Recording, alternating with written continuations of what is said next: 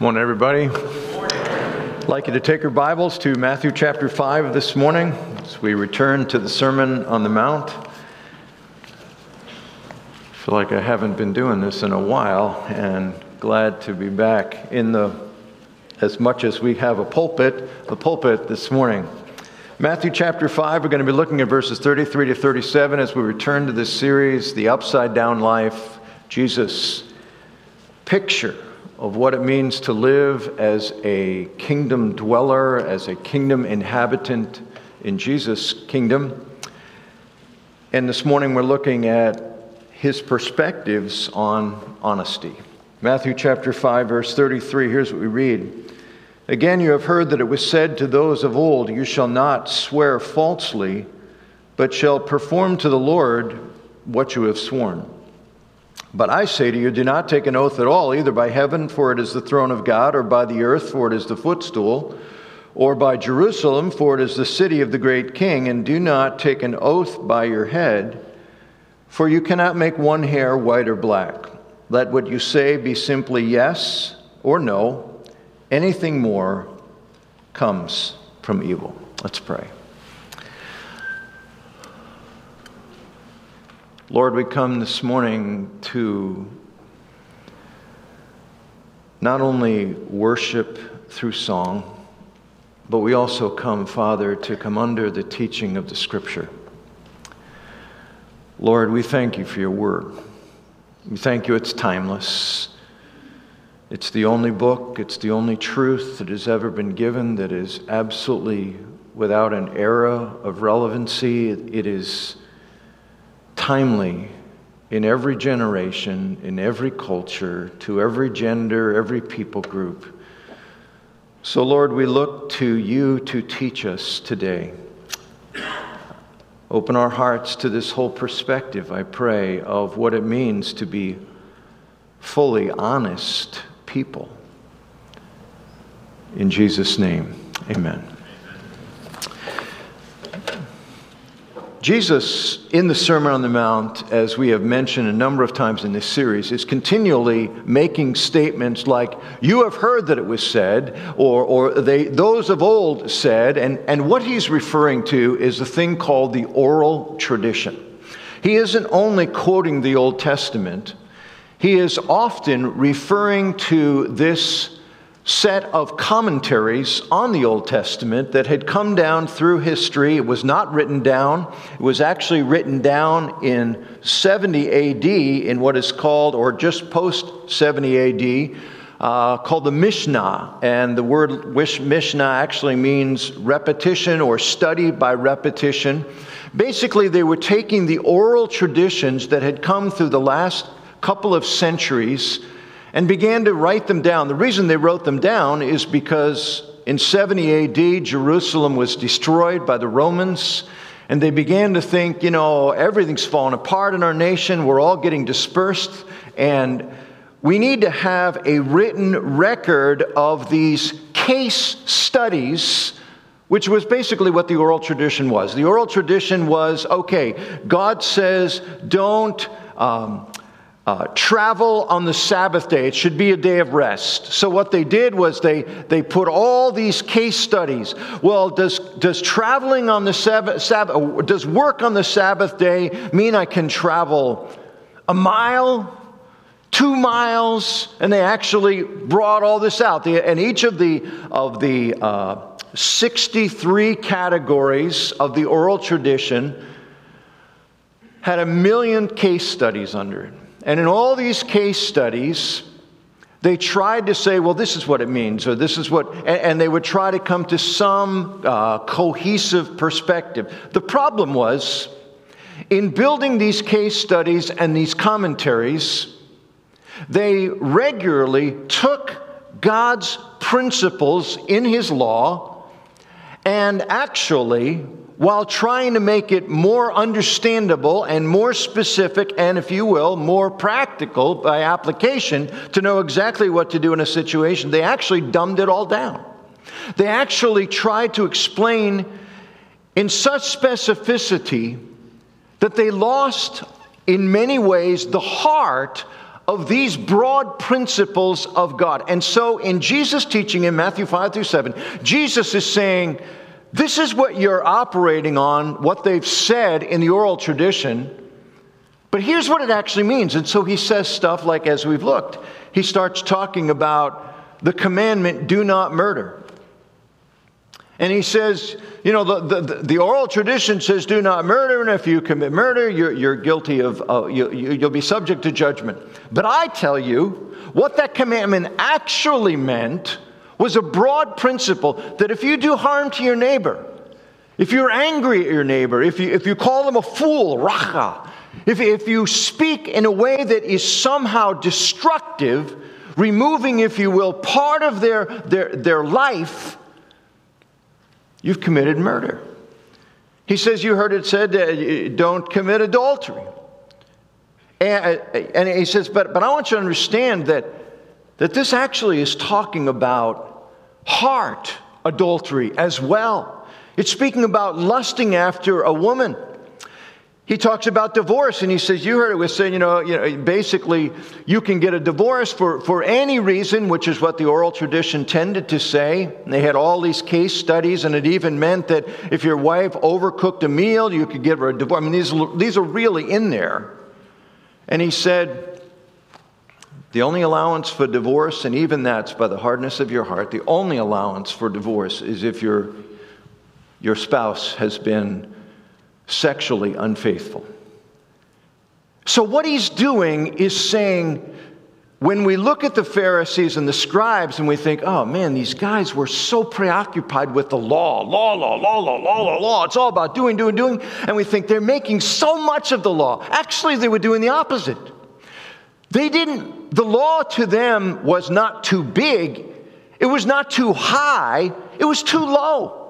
They acted as if a person in their own strength can do these things. And Jesus comes along and says, this is how the law of God is designed. The principles of God's standard of righteousness and holiness are so high that they speak to the very heart motivations of people's lives, that no one can fulfill the law of God apart from the Spirit of God working in their lives. And so for the religionists, the scribes, the Pharisees, for the most part, religion became an external thing. As long as they did the externals and seemed to do the right things. And Jesus said, no, but your heart's bad. Your motivation is self-centered. You're not compassionate. You're not kind, which is the very foundation of how you're to treat one another. And so he says, I'm going to tell you what it really means to live as a member of my kingdom in Matthew 5 through 7. And so now he comes to this principle where the topic that he's taking is the topic of honesty. And the issue here is going to do the same thing. It's going to raise the bar above what they were expecting and what they had in these oral traditions that the rabbis continually, week after week, expounded. And he's going to talk about what was the standard of honesty and what now is the true standard of honesty in Jesus' kingdom. What we're going to see in this message is 5 principles. And then we're going to end with 3 questions. And the last question, which is not in your sermon summary, is the most important part of the whole sermon. All right, so if I completely lose you, I'm going to try to reel you back in at least at the end. All right, 5 principles regarding honesty and truth-telling that Jesus gives us. Number 1, don't look for loopholes to get out of being honest. He says this in chapter 5, verse 33. Again, you've heard that it was said to those of old, you shall not swear falsely, but shall perform to the Lord what you have sworn. The standard of honesty was this: do not fail to keep what you have sworn with God as your witness. That's actually what he's saying. They affixed God's name as a witness in certain situations. It could be in court, but it also was regularly in private. And it was basically a way of saying this: look, you can be sure I'm telling you the truth because God God is my witness. I'm calling God as my witness to this statement. And he affirms that it's true. And so the oral tradition that was passed down was, man, if you call God as your witness, you better not screw it up. If you take God and bring him in as your witness, you better be telling the truth. And so they basically did what we do. As God is my witness, this is true. I swear to God. May God strike me dead if this isn't true. I swear on a stack of Bibles that I didn't go there. Years ago, 2004, T.O., Terrell Owens, joined the Eagles. We were all happy. Greatest receiver in football. Donovan McNabb, our quarterback, was happy. And they were going to form this amazing partnership, which they did for a year. And they formed this tandem of two phenoms working together. And it all began to fall apart when T.O. got frustrated with the management and was frustrated that Donovan was not joining with him and wanted him to join in his voice.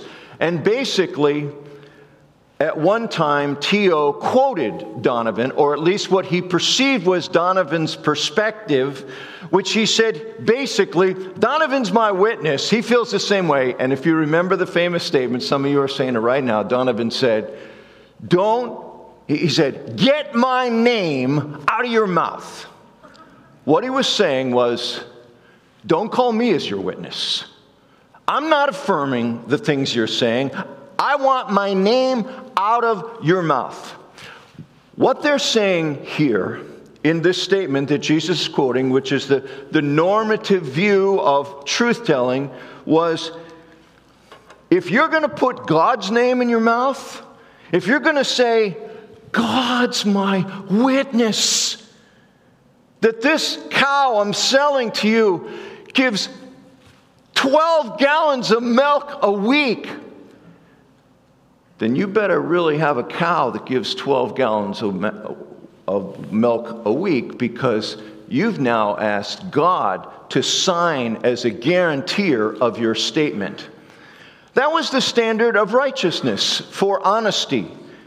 And Jesus said, this is an abysmal standard of honesty. Basically, as a standard of honesty, of course, it's woefully anemic. What resulted was anything you did not swear with God as your witness, and it's not primarily talking about the court. This is what they did in private conversations. Now, of course, we do this culturally as well. You know, we really want people, I swear to God, this is true. This is the way it is. I'll put my hand on a stack of Bible. But what it basically does is give a loophole for anything that you haven't done that with. So the first thing he's saying is there can't be a loophole for dishonesty. The second thing he's saying here is don't treat some things or situations as more worthy of honesty than others. Notice verse 34 to 36. Here's what he says. But I say to you, do not take an oath at all, either by heaven, for it is the throne of God, or by the earth, for it is his footstool, or by Jerusalem, for it is the city of the great king. And do not take an oath by your head, for you cannot make one hair white or black. Now, the first time we read those three verses, we go, what in the world is Jesus talking about? Here's what Jesus is talking about. What they did, and if you read the Mishnah, which is actually the compilation of the oral tradition that was there for centuries, you will find that they have a whole section on truth-telling under the subject of oaths. And basically, these are a number of the things that they said. I swear by heaven. I don't want to quite go to God, but heaven, the place of God. I'll swear by that. And Jesus, that's ridiculous. He says, swearing by heaven is not less than swearing by God, because heaven is God's throne. And then they swore a little lower with swear by earth. Swearing by earth, he says, is not lower than heaven because it is God's footstool. He says swearing by Jerusalem. Well, it's God's city. Swearing by your head, which basically was a statement like this. May I lose my head. May my head be cut off if I'm not telling the truth. Again, we do this kind of stuff. I don't know if they still say this, but I remember as kids we used to say it. Cross my heart and hope to die if this isn't the truth. It's the same thing. They're saying, oh man, by my very life, I swear this is true. And Jesus is saying this, look, you can try to get, and the idea was by swearing by my life, it's less holy and sacred than swearing by Jerusalem, and swearing by Jerusalem is less sacred than swearing by heaven. And Jesus is saying, guys, all of these things, you swear by your own head. Well, you can't control your head. You can't make your hair turn white or black.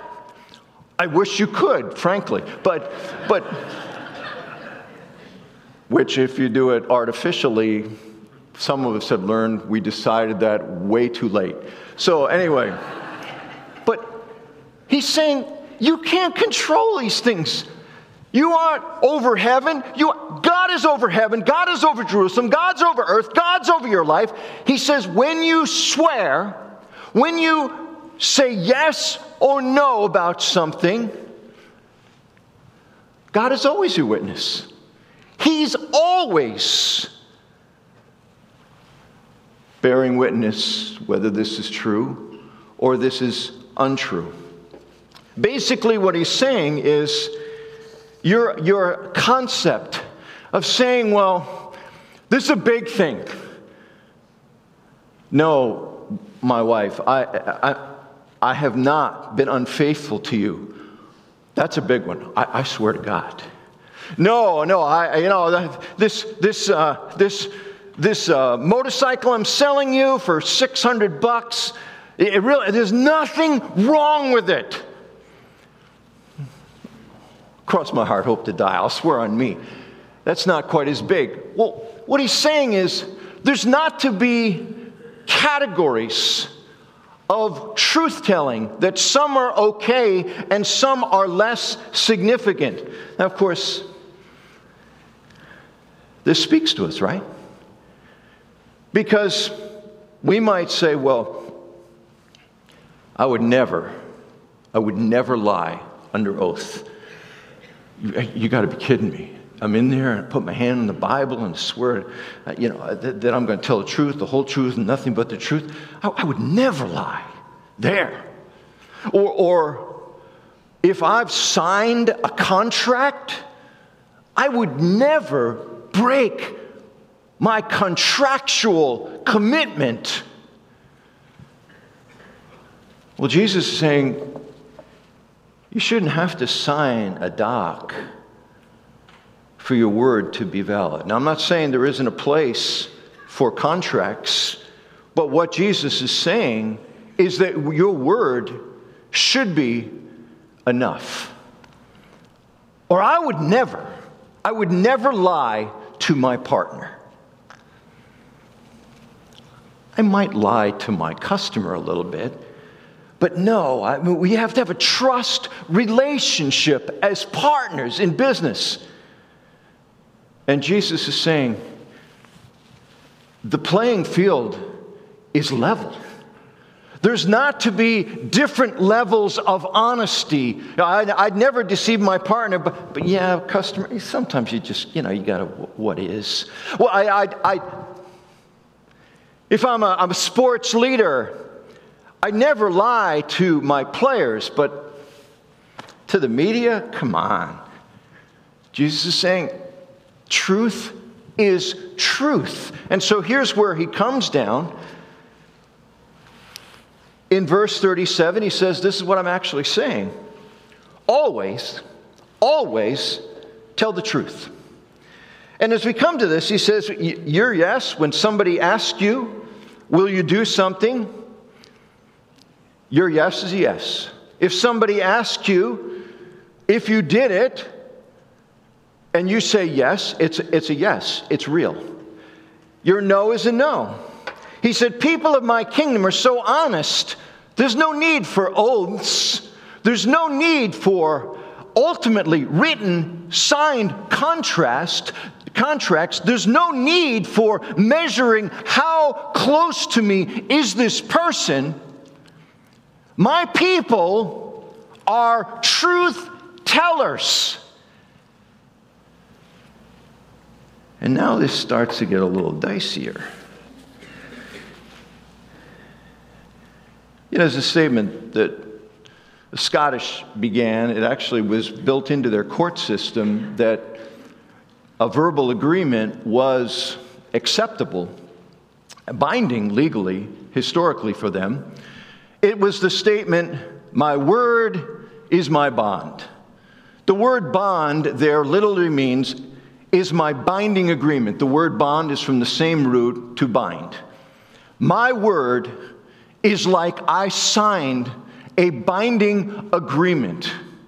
Now, again, is there a place for contracts? You're saying we should never have anything written down? Yes. Part of it is just practical. Some of you are like me. We are visual learners. I don't remember a lot what I'm told. I do I'm terrible. I wish I could be on the treadmill and do what Tim Hunt does. The guy reads millions of books just listening to him. I have to see the words to remember. My wife learned this years ago, and years ago, by many negative experiences like this, where it would go like this. Mark, I just get home from work. Mark, did you get the groceries? What groceries? You told me last night that when you came home from work, you would get the fruit for the fruit salad that I'm making for people coming over tonight. Are you sure it was me? Totally don't remember. Now, contractual agreements are helpful just because they remind us where we legitimately don't remember. There's value in that. But what Jesus is saying here is this. Is your word trustworthy? Is your word sacred? Is it your bond? Is it that, yes, when I say yes, I don't mean yes unless it's not convenient, or unless another offer comes along, or he says your yes is yes. Are you known as a truth teller at all times? If you think right now of the most honest person in your world, it can be a family member, it can be a coworker, it can be a friend, it could be anything. You will find a person that you realize they tell the truth all the time, even when it hurts. They are a truth teller. Jesus is saying, he's trying to move his followers away from a thin veneer of technical honesty that masked deception. Now again, here's where we get dicey. One of the things that we often talk to our kids about was the fact that telling the truth involves not only what I say, but the message that the people hear.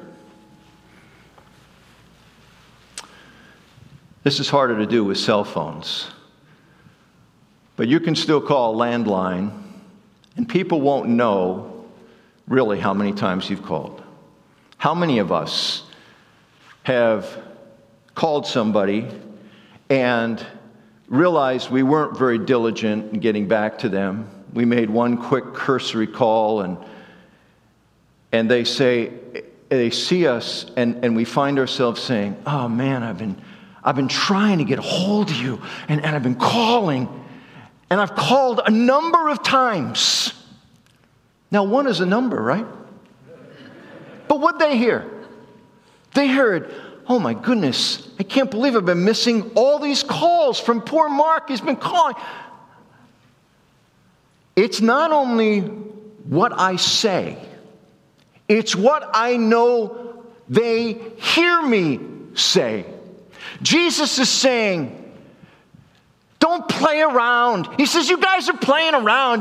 You swear to God with this. You'll swear to Jerusalem with this. You get all these levels and all these maneuvering. What you're doing is just, you're not saying, I am going to be honest. It isn't only what you say. It's also the message that people hear. I love this one. The old one, you want to get people, you want to get your opinion across. Lots of people agree with me. Lots of people are saying stuff to me. You just want to say, who? How many? Almost every time that has ever happened in my life, what I have found is there's one, and that one happens to be his daughter, and we've got to be careful with truth. And Jesus is saying, be careful, because we're slippery on this stuff. There's a couple of principles that are put... Sorry. This is why people do have pulpits. There's a couple of principles relating to honesty that are important also to see in the Sermon on the Mount that speak to this. Because one of the dangers of reading his lofty statements on honesty is that it can be seen in isolation. For instance, a fourth principle regarding honesty is we must accompany honesty with kindness and gentleness. In Matthew chapter 5, he talks about you are to love your enemies. But most importantly, he says this in Matthew chapter 7, treat others as you would want to be treated. Do that in the realm of honesty. All these things are interconnected. We expect for people to be honest with us, right? I mean, when we're not, we feel disrespected, we feel demeaned, but we also want to be spoken to with kindness. Ephesians 4, verse 15 says to be speaking the truth in the context of love. It's easy to look at this, and maybe you're this kind of an individual, and you think, I got issues, but I don't. I am a truth teller. As a matter of fact, I am a person that sees it as it is. Maybe you say, I have the gift of prophecy. Just be careful. Because I've found the first time that I meet with somebody and they come in and I'm having a conversation with them, and the first thing they start saying is, I'm a truth teller. I tell it the way it is. Or my gift is prophecy. I know where this is going. There's going to be of their perception. Jesus is saying, yes, we need to be truth tellers. But we need to have it impact people the way we would want their truth to impact us. Which leads to number 5, embrace truth-telling to yourself. This is really, really important. There's 2 aspects of this in Matthew 5 through 7. One is found in chapter 7, where he talks about judging others. He says, you guys see the sawdust speck in your neighbor's eye, but you're blind to the log in your own eye. Now, truth-telling could be to go up to a person and say, I see a speck there. And Jesus says, before you run over and start pointing out specks, as a truth-teller now, start with a spirit of humility that's first saying, but man, I got to deal with the log before I deal with their speck. That part of being truth-tellers is being truth-tellers to ourselves. That also means not only that our truth-telling is tempered by humility, but we are dealing with our own insides. In Matthew 7, again, the latter part of the Sermon on the Mount, he talks about these teachers. And he says they come in sheep's clothing, but inside they're ravenous wolves. That the idea is They are not seeing themselves. They think they're something different than they are. And he says, beware of them. And he would also say to the wolves, beware of yourselves. There must be speaking truth to ourselves. Chronic liars are always deceivers of themselves first. They began to look at life. They have so habitually, consistently, sometimes months, sometimes often years, sometimes decades, of just developing a view of life that they naturally are untrustworthy. But I believe with all my being, it starts because they're not really speaking truth into themselves. How do we combat this? There's two really important things. You must allow truth tellers in your own life.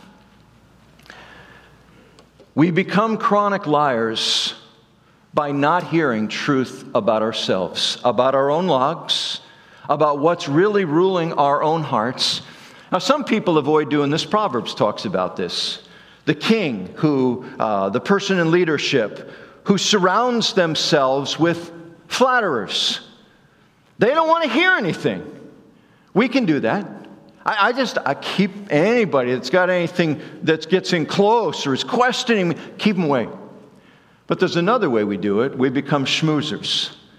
Some people are very good at what they do, and we can all do this to a degree, but you can become very good at keeping the conversation always about other people. You can do it by being a complimenter. You can do it by being seemingly very interested. But what you're doing is keeping people away. You can't be a truth teller if you are not first being a truth receiver. We must let people be truth tellers into our lives because our voice to ourselves is often not trustworthy. So again, I'm trying to temper this statement. Yes, we need to always be telling the truth. I believe that. However, truth-telling starts with being truth receivers. The other aspect of this is we must immerse ourselves in God's truth.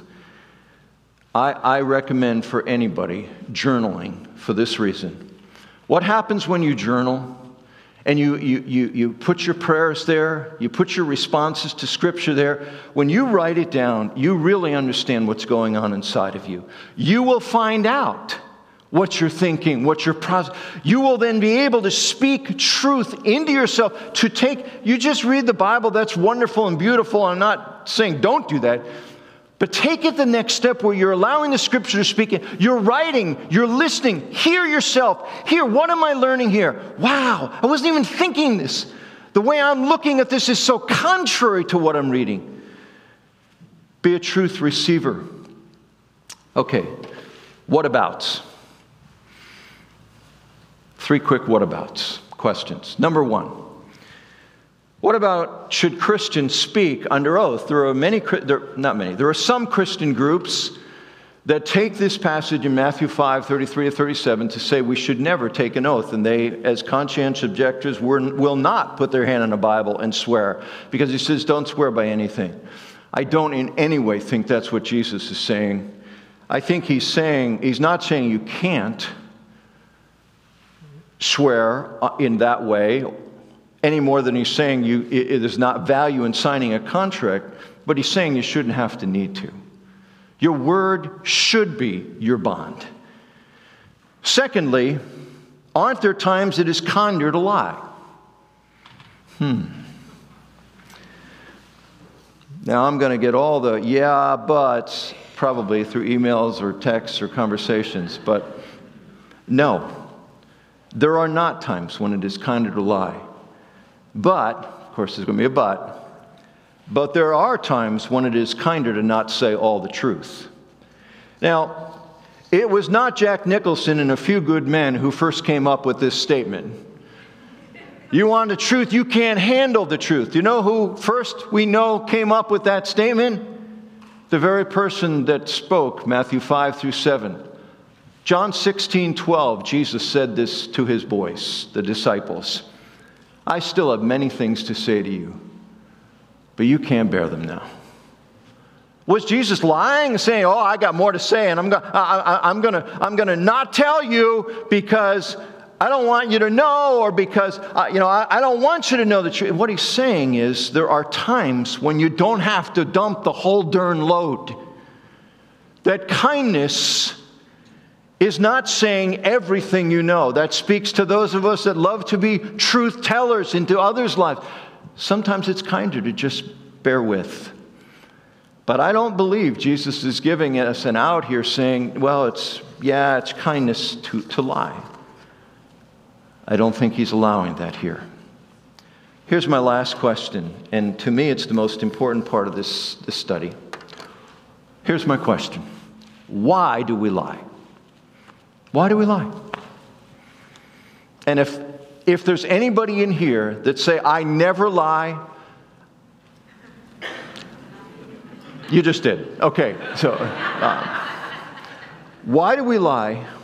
We lie to protect ourselves. Say, well, it's not always true. I do it for other people. Bear with me. We lie when we're scared. We fear. Well, again, what's fear? Fear is the sense of feeling threatened, of feeling in danger. Now, maybe that is for someone else. Usually it's for ourselves. We're associated with it, but it could be. The last time you lied, I'll guarantee it was one of these type of things. You feared looking bad. You feared being embarrassed.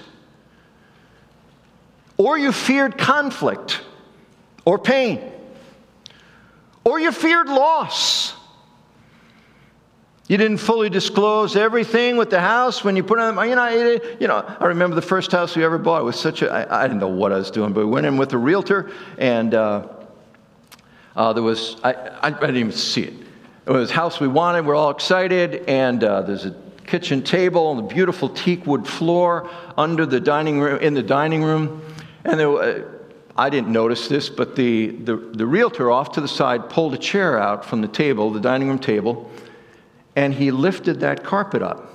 And I happened to be there, and I watched, and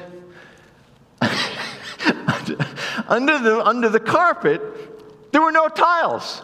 They were all missing. It was all jagged. They'd been broken. I don't know what happened. Maybe there was water damage. So they'd hidden under the carpet. And I just saw him very kindly, gently go up to the people. And he says, you probably ought to get that floor fixed in the dining room. It was my first experience with, wow. Now, they weren't, maybe on the final inspection, I would have been smart enough to look under the carpet, although probably not. But there's all kinds of reasons we can deceive and we can lie. But invariably, there's something we're afraid of. There's danger. There's threat. So what do we do with that?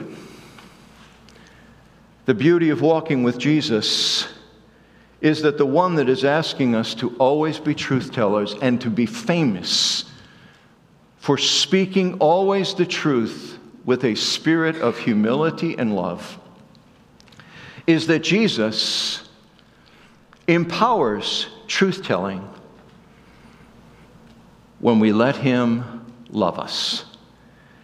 The more you believe you are God's beloved son or daughter, that he is for you, that he is crazy about you, that he not only loves you, but likes you, that he delights in you, the freer from the fears that cause you to lie you will be.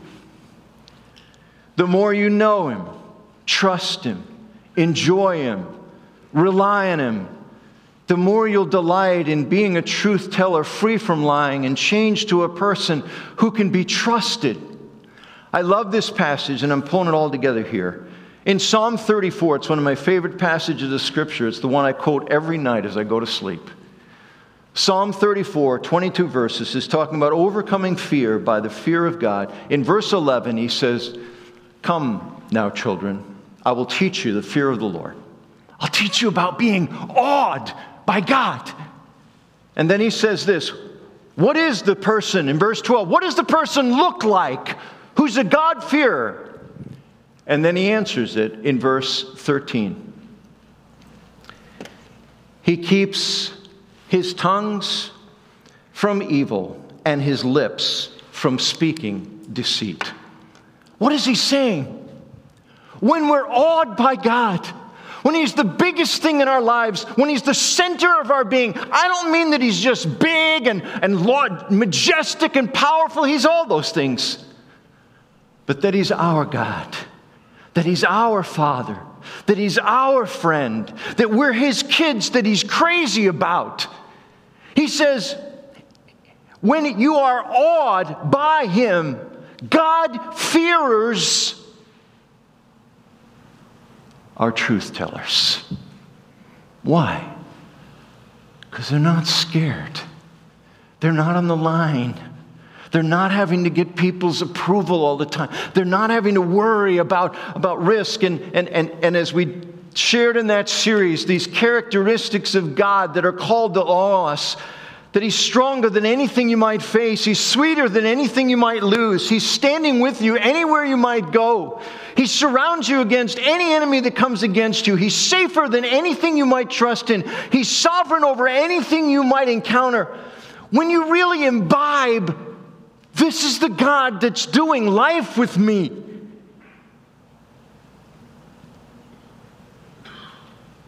You begin to not be so scared. And you begin to find the freedom to be truth tellers.